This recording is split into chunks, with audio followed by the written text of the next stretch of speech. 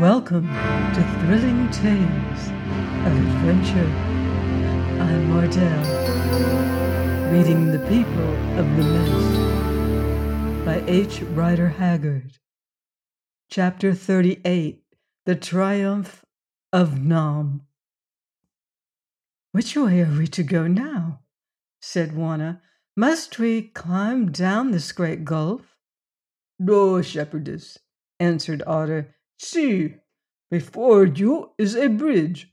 And he pointed to the band of ice and rock which traversed the wide ravine. "A bridge!" gasped Juana. "Why, it is as slippery as a slide, and steep as the side of a house. A fly could not keep its footing on it." "Look here, Otter," put in Leonard. "Either you are joking or you are mad. How can we cross that place? We should be dashed to pieces before we had gone 10 yards. Thus, Bess, we must sit, each of us, on one of the flat stones that lie around here. Then the stone will take us across of itself. I know, for I have tried it." "Do you mean to tell me that you've been over there on a rock?" "No, boss, but I have sent 3 stones over. 2 crossed safely. I watched them go the whole way, and 1 vanished in the middle. I think that there is a hole there, but we must whisk that. If the stone is heavy enough, it will jump it. If not, then we shall go down the hole and be no more troubled." "Good heavens!" said Leonard, wiping his forehead with the back of his hand. "This is practical tobogganing with a vengeance. Is there no other way?" "I can see none, Bass, except for the birds. And I think we had better stop talking and make ready, for the priests are still behind us. If you will watch on the neck here so that they are not surprised, I will seek stones to carry us." "How about this man?" said Leonard, pointing to Nam, who lay face downwards on the snow, apparently in a dead faint. "Oh, we must keep him a while, Bass. He may be useful if those priests come. If not, I will talk with him before we start. He is asleep and cannot run away."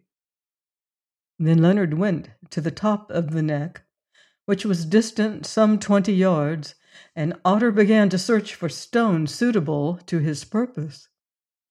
As for Juana, she turned her back to the ice bridge, at which she scarcely dared to look, and sat herself upon a rock.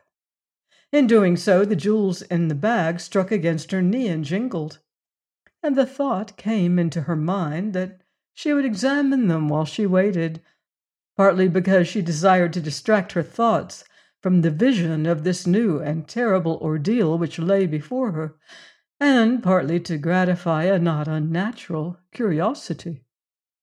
Opening the mouth of the bag, she thrust her fingers into it, and one by one drew out the biggest gems, which were jumbled together there, placing them on the rock beside her. In less than a minute she was feasting her eyes upon such a collection of priceless jewels as had never before gladdened the sight of any white woman, even in her wildest dreams.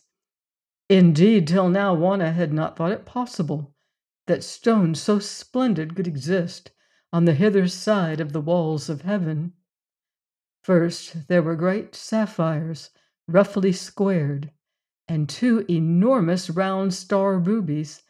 These had formed the eyes of the Colossus, which were removed on the morrow of their arrival, the star rubies representing the blood-red pupils.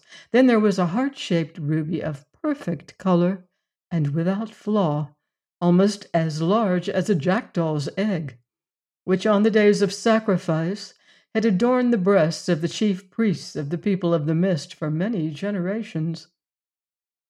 Next came the greatest wonders of this treasure, 2 marvelous stones, one of a sapphire and one a ruby, fashioned respectively into models of the statue of the dwarf and of the hideous shape of the water-dweller. Then there were others, dozens of them, some rudely cut and polished, and some as they came from the earth, but every one of them singled out for its remarkable size and flawlessness, or its perfect fire and beauty. Juana arranged them in rows and stared at them with ecstasy. Where is the woman who would not have done so, till in contemplating them, she even forgot the present terrors of her position, forgot everything except the gorgeous loveliness and infinite value of the wealth of gems, which she had been the means of winning for Leonard. Among other things that passed from her mind at this moment was the presence of Nam, who, overcome by rage and exhaustion, lay in a seeming faint upon the snow within 12 paces of her. She never saw him lift his head and look at her with an expression as cold and cruel as that which Otter had seen in the eyes of the water-dweller when he lifted his head from its bed of rock. She never saw him roll slowly over and over across the snow towards her, pausing a while between each turn of his body, for now she was occupied in replacing the jewels, one by one, into their bag of leather. At last all were in, and with a sigh, for it was sad to lose sight of objects so beautiful, Juana drew the mouth of the bag tight and prepared to place it around her neck. At this moment it was that a hand, withered and lean with age, passed beneath her eyes, and swiftly as the snatch of an eagle's talon, seized the bag and rent it from her grasp. She sprang up with a cry of dismay. And well might she be dismayed, for there, running from her with incredible speed, was Nam, the jewels in his hand. Otter and Leonard heard her cry, and thinking the priest was escaping, sped to cut him off. But he had no idea of escape, at least not of such escape as they expected. Some 40 yards from where Juana had been sitting, a little promontory of rock jutted out over the unclimbable gulf below them. Towards this spot Nam directed his steps. Running along the bridge, he halted at its end. Indeed, he must do, unless he would fall 1,000 feet or more to the bottom of the ravine beneath. Then he turned and faced his pursuers, who by now had reached the edge of the cliff. "Come, one step nearer," he cried, "and I let this bag fall, whence you shall never recover it, for no foot can tread these walls of rock, and there is water at the bottom of the gulf." Leonard and Otter stopped, trembling for the fate of the jewels. "Listen, deliverer," cried Nam. "You came to this land to seek these trinkets. Is it not so? And now you have found them, and would be gone with them. But before you go, you wish to kill me for vengeance sake, because I have shown you to be cheats, and have sought to offer you up to those gods whom you have blasphemed. But the red stones you desire are in my hands, and if I unclasp my fingers, they will be lost to you and all the world forever. Say, now, if I bring them back to you in safety, will you swear to give me my life and suffer me to go my ways in peace?" "Yes, we will swear it," answered Leonard, who could not conceal the anguish of his anxiety. "Come back, Nam, you shall depart unharmed. But if you let the stones fall, then you shall follow them." "You swear it," said the priest contemptuously. "You are come to this, that you will sacrifice your revenge to satisfy your greed? Oh, white man with a noble heart, now I will outdo you. For I, who am not noble, will sacrifice my life to disappoint you of your desires. What? Shall the ancient holy treasure of the people of the mist be stolen by 2 white thieves and their black hound? Never! I would have killed you all, had time been granted to me, but in that I failed, and I am glad that I have failed, for now I will deal you a bitterer blow than any death. May the curse of Jah and Akka cleave to you, you dogs without a kennel. May you live outcast and die in the dirt, and may your fathers and your mothers and your children spit upon your bones as I do. Farewell."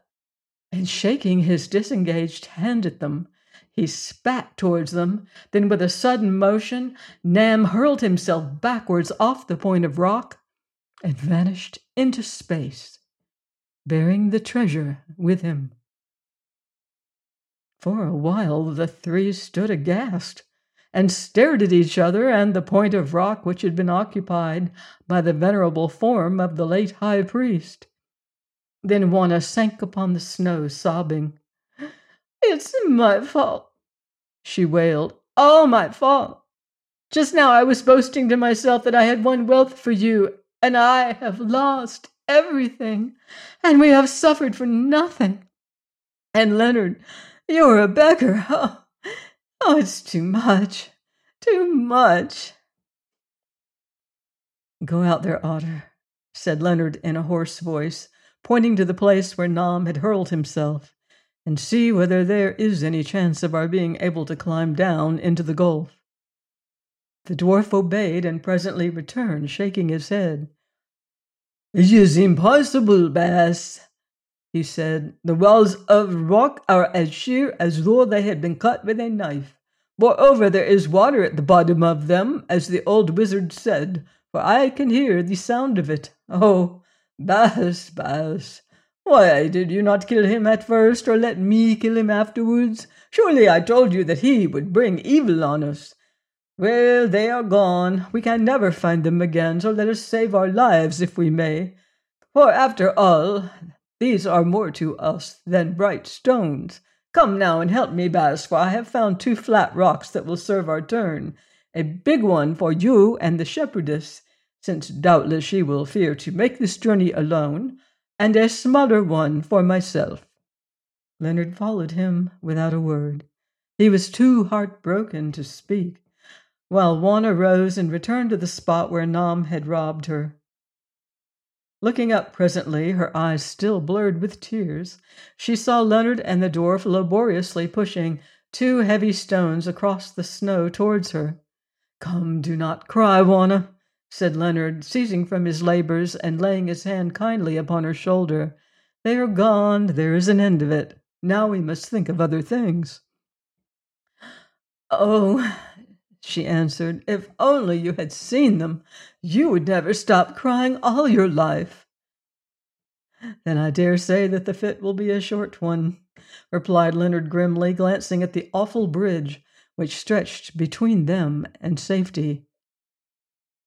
"Listen, Juana.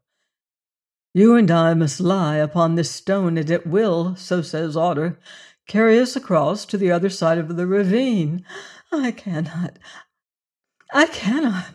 she gasped. "I shall faint and fall off. I'm sure that I shall." "But you must, Juana," answered Leonard. "At least you must choose between this and returning to the City of the Mist." "I will come," she said. "I know that I shall be killed, but it is better than going back to those horrible priests, and besides, it does not matter now that I've lost the jewels." "Jewels are not everything, Juana." "Listen, shepherdess," put in Otter. "The thing is easy, though it looks difficult. All that you have to do is shut your eyes and lie still. Then the stone will carry you over. I am not afraid. I will go first to show you the way. And where a black dwarf can pass, there you white people who are so much braver can follow.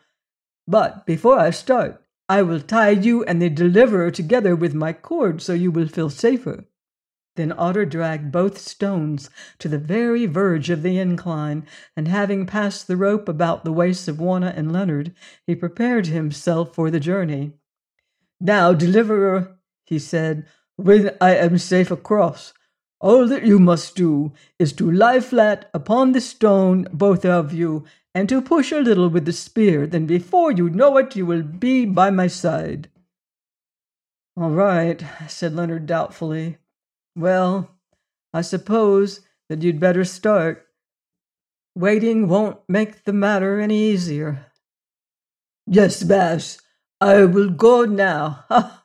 Little did I think that I should ever be forced to take such a ride as this. Well, it will be something to make songs about afterwards." And Otter laid himself face downwards on the stone with a little laugh. Though Leonard noticed that however brave his spirit might be, he could not prevent his flesh from revealing its natural weakness, for it quivered pitifully. "Now, Baas," he said, gripping the edges of the stone with his large hands. When I give you the word, do you push gently? Then you will see how a black bird can fly. Put your head lower, Bast. Leonard obeyed, and the dwarf whispered in his ear, I only want to say, Bast, in case we should not meet again, for accidents will happen even on the safest roads, that I am sorry that I made such a pig of myself yonder. It was so dull down there in that hole of a place, and the fog made me see all things wrong. Moreover, drink and a wife have corrupted many a better man. Don't answer, Bast, but start me, for I'm growing afraid. Placing his hand at the back of the stone, Leonard gave it a slight push. It began to move, very slowly at first, then more fast, and faster yet, till it was rushing over the smooth ice pathway, with a whirring sound like that produced by the flight of a bird. Presently it had reached the bottom of the first long slope, and was climbing the gentle rise opposite, but so slowly that for a while Leonard thought that it was going to stop. It crossed its brow, however, and vanished for a few seconds into a dip where the watchers could not see it. Then it appeared again at the head of a second and longest slope, of which the angle was very steep. Down this the stone rushed like an arrow from a bow, till it reached the narrow waist of the bridge, whereof the general conformation bore some resemblance to that of a dead wasp lying on its back. Indeed, from where Leonard and Juana stood, the span of ice at this point seemed to be no thicker than a silver thread, while Otter and the stone might have been a fly upon the thread.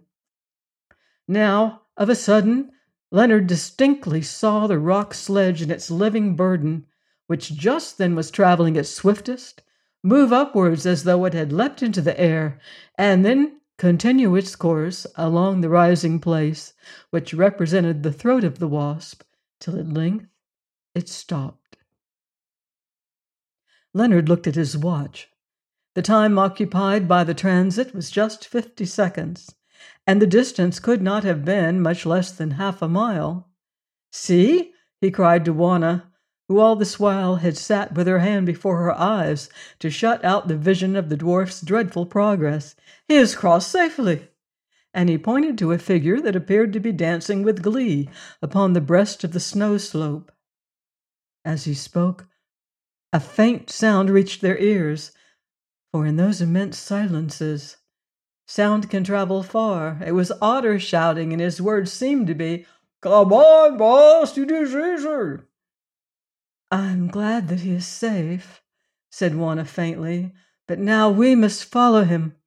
Take my handkerchief, Leonard, and tie it over my eyes, please. I cannot bear to look. The idol's head was nothing to this. Leonard obeyed her, bidding her not to be afraid. Oh, but I am terribly afraid, she said. I never was so much frightened in all my life, and I've lost the jewels. Leonard, do forgive me for behaving so badly to you. I know that I have behaved badly in many ways, though I've been too proud to admit it before. But now when I am going to die, I want to beg your pardon. I hope you will think kindly of me, Leonard, when I am dead, for I do love you with all my heart. Indeed, I do. And tears began to roll down beneath the bandage. Dearest, he answered, kissing her tenderly, as we are tied together, it seems that if you die, I must die too. Do not break down now, after you have borne so much. It is the jewels, she sobbed. The jewels. I feel as though I had committed a murder. Oh, bother the jewels, said Leonard. We can think about them afterwards. And he advanced toward the flat stone.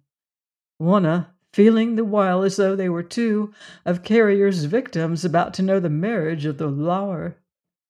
As they came to the stone, Leonard heard a sound behind him, a sound of footsteps muffled by the snow, and glancing round, he saw Soa rushing towards them, almost naked, a spear wound in her side, the light of madness shining in her eyes.